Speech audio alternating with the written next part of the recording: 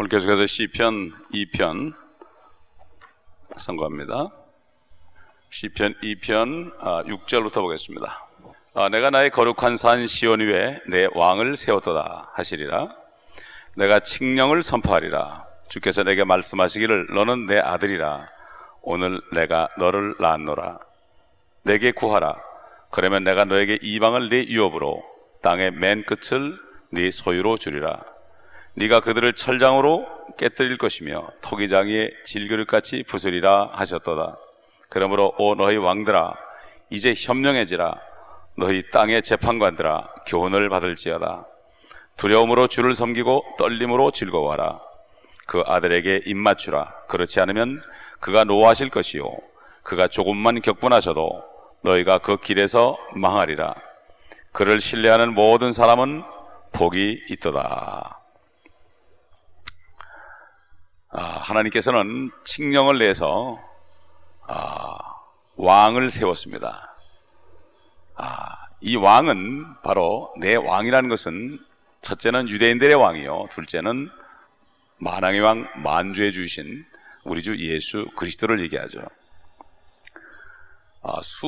수백의 나라들이 지금도 자기네 나라를 이루려고 계획하고 참 만년 대계를 위해서 항상 바라보고 있습니다. 그러나 모든 왕국은 다 망했습니다. 다 흥망성쇠가 이루어졌죠. 또 로마라든가 바벨론이나 이집트나 그리스라든가 이런 아시리아 같은 나라들은 전 세계를 통치해서 정말 저들이 만왕의 왕 만주의 주가 되기 위해서 엄청난 노력을 했지만 결국은 그 당시에는 될 것 같았지만 다 망하고 말았습니다. 왜냐하면 하나님께서는 이 지구를 어떤 누구에게도 넘겨주기를 원치 않습니다.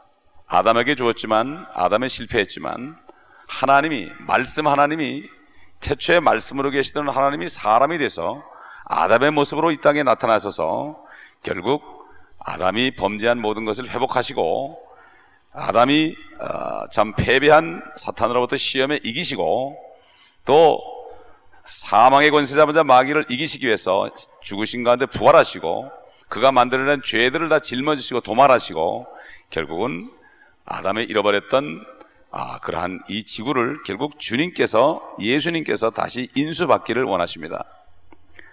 그래서 그분이 오실 때까지 이 온 땅이 하나가 되는 역사는 있지 않을 겁니다. 에베소 1장에 있는 것처럼 하나님의 떼창 경륜은 그리스도 안에서 참 많은 하나님의 아들들이 나타날 뿐만 아니라 그리스도가 모든 하늘과 땅의 모든 것을 통일하는 이러한 것이 바로 하나님의 뜻이라고 그랬습니다.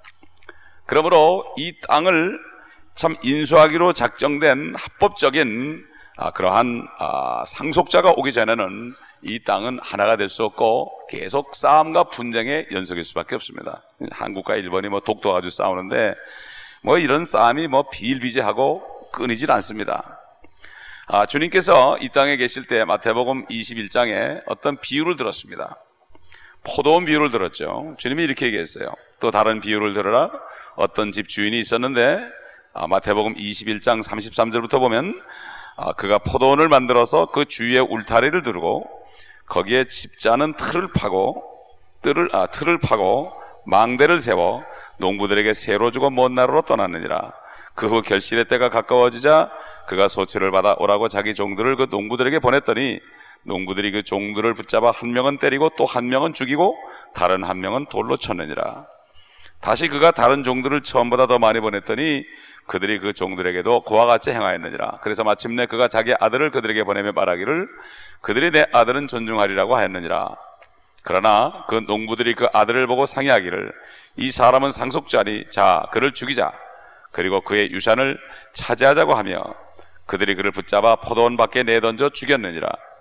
그러므로 포도원 주인이 오면 그 농부들에게 어떻게 하겠느냐라고 하시니 그들이 주께 말씀드리기를 그가 그 악한 자들을 비참하게 죽일 것이며 또 그 포도원을 제때에 소출을 바칠 다른 농부들에게 새로 주리다 라고 하더라.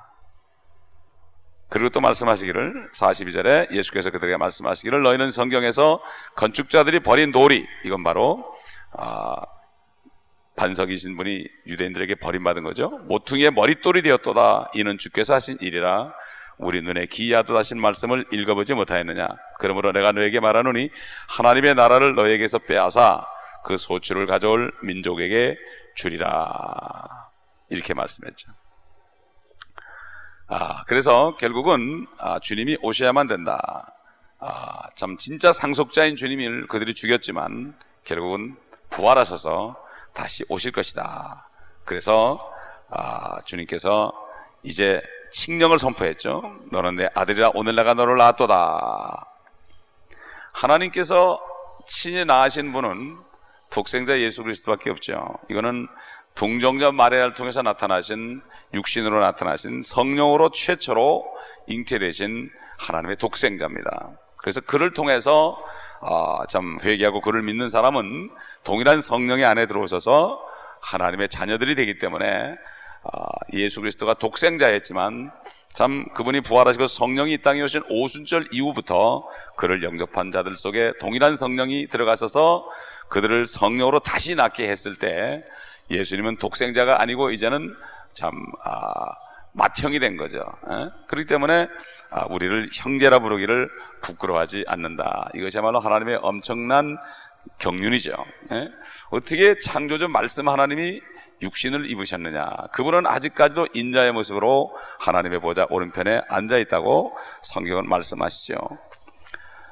참 이것이야말로 신비로운 것이고 우리는 이해하기 힘든 것입니다.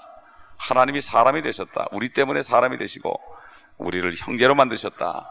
또 우리가 하나님의 독생자는 아니지만 우리는 하나님의 자녀들이 되었다. 그리고 우리가 부활할 땐 그 독생자 예수 그리스도 동일한 모습으로 변화된다. 이것이야말로 우리는 상상할 수 없는 일입니다. 참 감당할 수 없는 일입니다. 그러나 성경은 그렇게 말씀하시기 때문에 우리는 믿을 수밖에 없습니다. 하나님만이 참되시기 때문에. 그래서 8절에 내게 구하라. 그러면 내가 너에게 이방을 네 유업으로 땅의 맨 끝을 내 소유로 주리라. 이것은 분명히 예수 그리스도가 다시 오실 때 모든 땅끝까지 주님의 것이 된다. 그리고 주님과 함께 고생한 사람들은, 복음을 전한 사람들은 주님과 함께 다스리는 영광을 누릴 것이다. 영생체를 가지고 이 땅에서 사람들을 다스릴 것이다. 참 또 많은 선교사님들이 이 말씀을 주님께만 주신 거 아니라 나에게도 줬다, 이런 믿음 가지고 땅끝까지 복음을 전할 때 많은 영혼들을 주님께로 인도한 것은 참 복된 일입니다.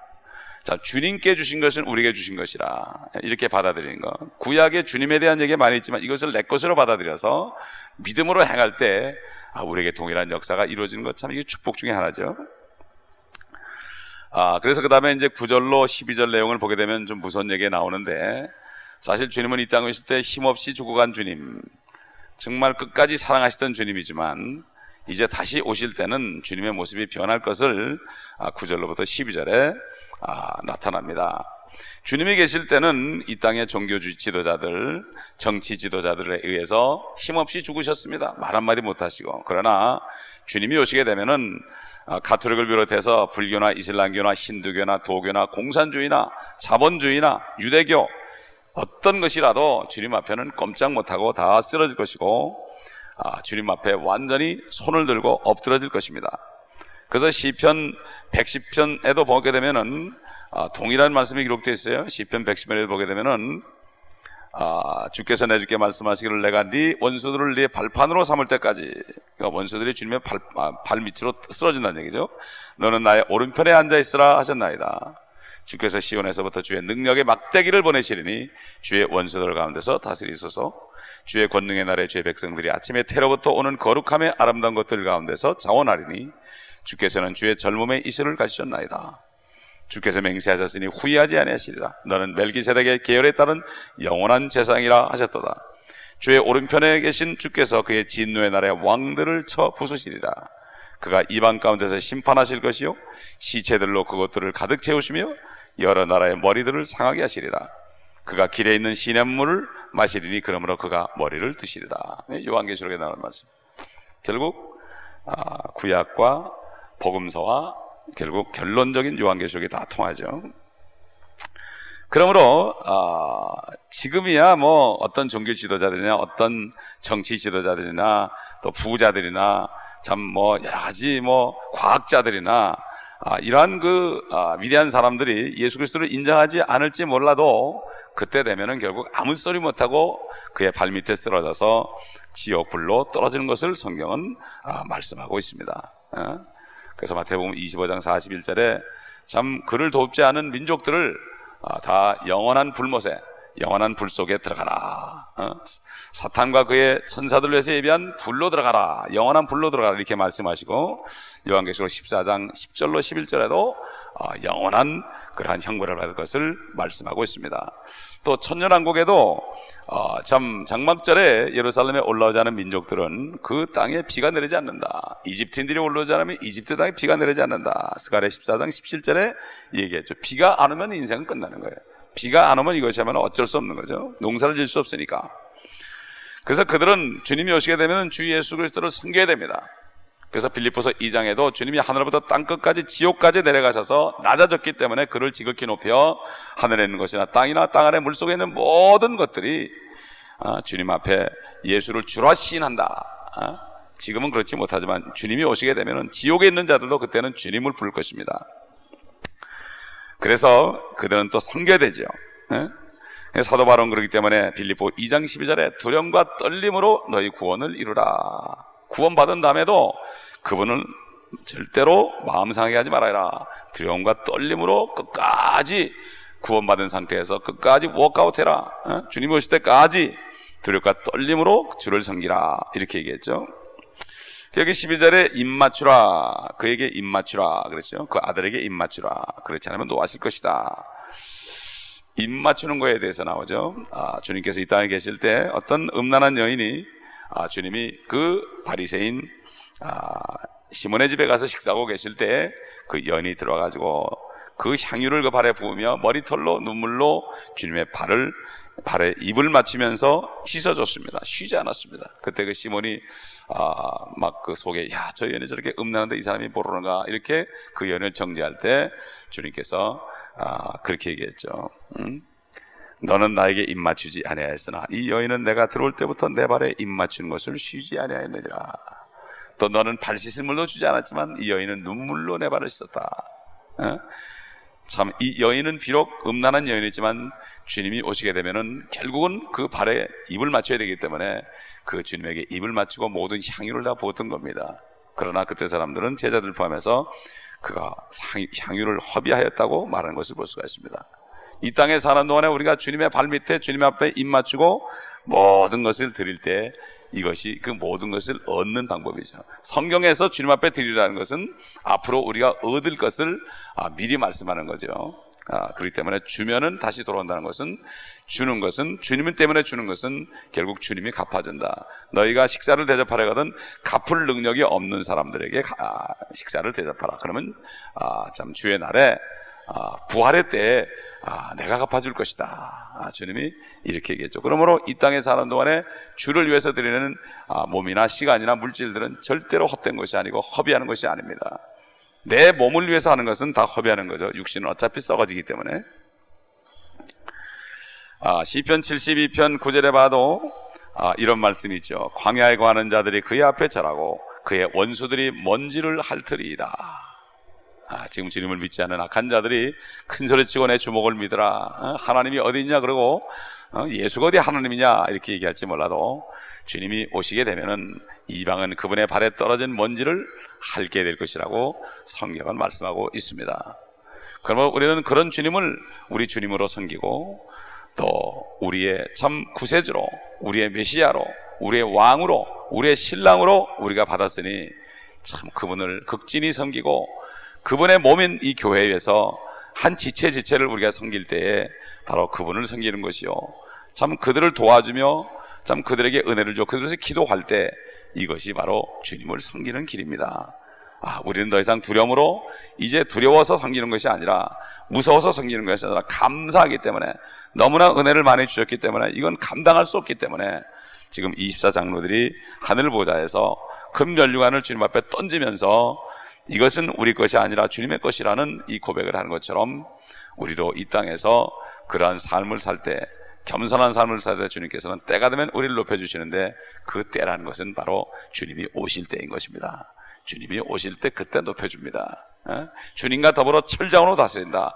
주님은 바로 오시게 되면은 더 이상 연약한 어린 양이 아니고 정말 독재자로서 그 앞에 한마디 잘못하면 그냥 죽어가는 그러한 철장으로 다스리는 이러한 역사를 하고, 우리도 주님과 함께 다스릴 테기 때문에, 주님의 모습으로 변하기 때문에, 요한계시록 19장에 있는 것처럼 주님이 흰 말을 타고 오실 때 그 입에서 큰 검이 나오고, 날선 좌우에 날이 서 있는 검이 나오고, 그 검으로 말씀할 때, 말씀의 칼이 말씀할 때마다 다 모든 것이 말씀대로 이 땅에 재앙이 이루어지는 것을 보면, 우리는 그 뒤에서 우리도 같이 심판하는 사람들로서, 심지어는 천사까지도 우리가 심판한다고 그랬습니다. 그렇기 때문에 우리는 정말 이것을 위해서 준비하고, 모든 인격과 모든 우리의 마음을 주님의 것으로 바꾸고 주님의 형상으로 변화될 준비를 이 땅에서 해야 될 것입니다. 기도하겠습니다. 아버지 하나님, 감사합니다. 참 우리에게 이런 큰 은혜를 주셨습니다. 그러나 주님을 알지 못하는 사람들은 이러한 큰 재앙이 앞에 놓여 있는데 이것을 알지 못하고 있습니다. 그래서 우리에게 복음을 증거하라고 주님 말씀하셨고, 모든 사람이 다 구원받기를 원하시는 주님의 뜻을 우리가 생각하면서 이 아침에도 기도하는 시간 될 때 성령께서 우리를 주장하여 주옵시사. 성령께서 말하심을 따라 성령 안에서 기도하며 간구하며 중보하며 감사하는 축복된 아침 되게 하여 주옵소서. 주 예수 그리스도의 이름으로 감사 기도드립니다. 아멘. 하나님 영광의 아버지, 오늘도 그리스도 안에서 우리를 또 자녀 삼으신 은혜를 감사를 드립니다.